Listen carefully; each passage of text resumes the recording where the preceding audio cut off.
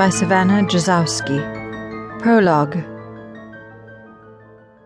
Moonlight bathed the Neverway in cold, unforgiving light. At long last, Merchant Haverly recognized his surroundings. He smelled smoke and heard the river churning as it rotated the water wheel outside the village boundaries. He was nearly home. In his haste, he tripped on his own bootlaces and crashed to the ground. He did not rise immediately, but moved his trembling hands to cover his face. That monster had left him here, only a few dozen yards from the village boundaries, to deliver horrifying news. It had been a mistake, a dreadful mistake.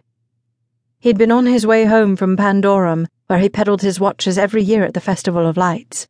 There was only one route over the mountains, and it led straight through the Neverway, a wilderness that began on Pandorum's side of the mountain, and carved a narrow gap through the peaks before spilling into the lowlands on the other side.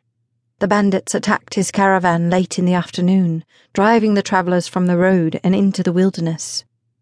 For hours, Haverly had stumbled in rocky roads, without any supplies, afraid he would never see his precious family again. He knew his village lay to the south at the base of the mountains, but he had never been good with directions. In the gathering darkness, on his own, he did not climb down far enough. Instead, he stumbled upon a towering wall of roses. He searched for a gate, but it appeared the briar wall grew untended, that whatever structure lay behind it had been long forgotten. He thought of his children then, his darling daughters, and of the gifts he had purchased, now lost to scoundrels.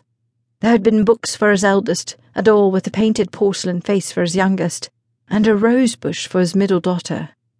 He could not replace the doll or books, but it seemed the ever intended to replace at least one of the pilfered gifts.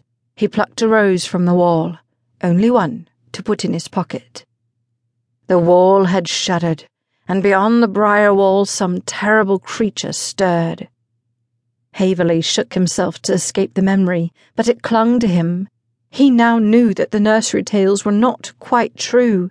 No stories could have prepared him for the real monster that lived in Briarstone Abbey. He forced himself to rise from the ground and stood facing the village. He could see light from the electric lamps in the watchtowers spaced around the village wall. He moved a hand across his face, chasing tears. It had all been a mistake, and his darling sunflower would pay the price.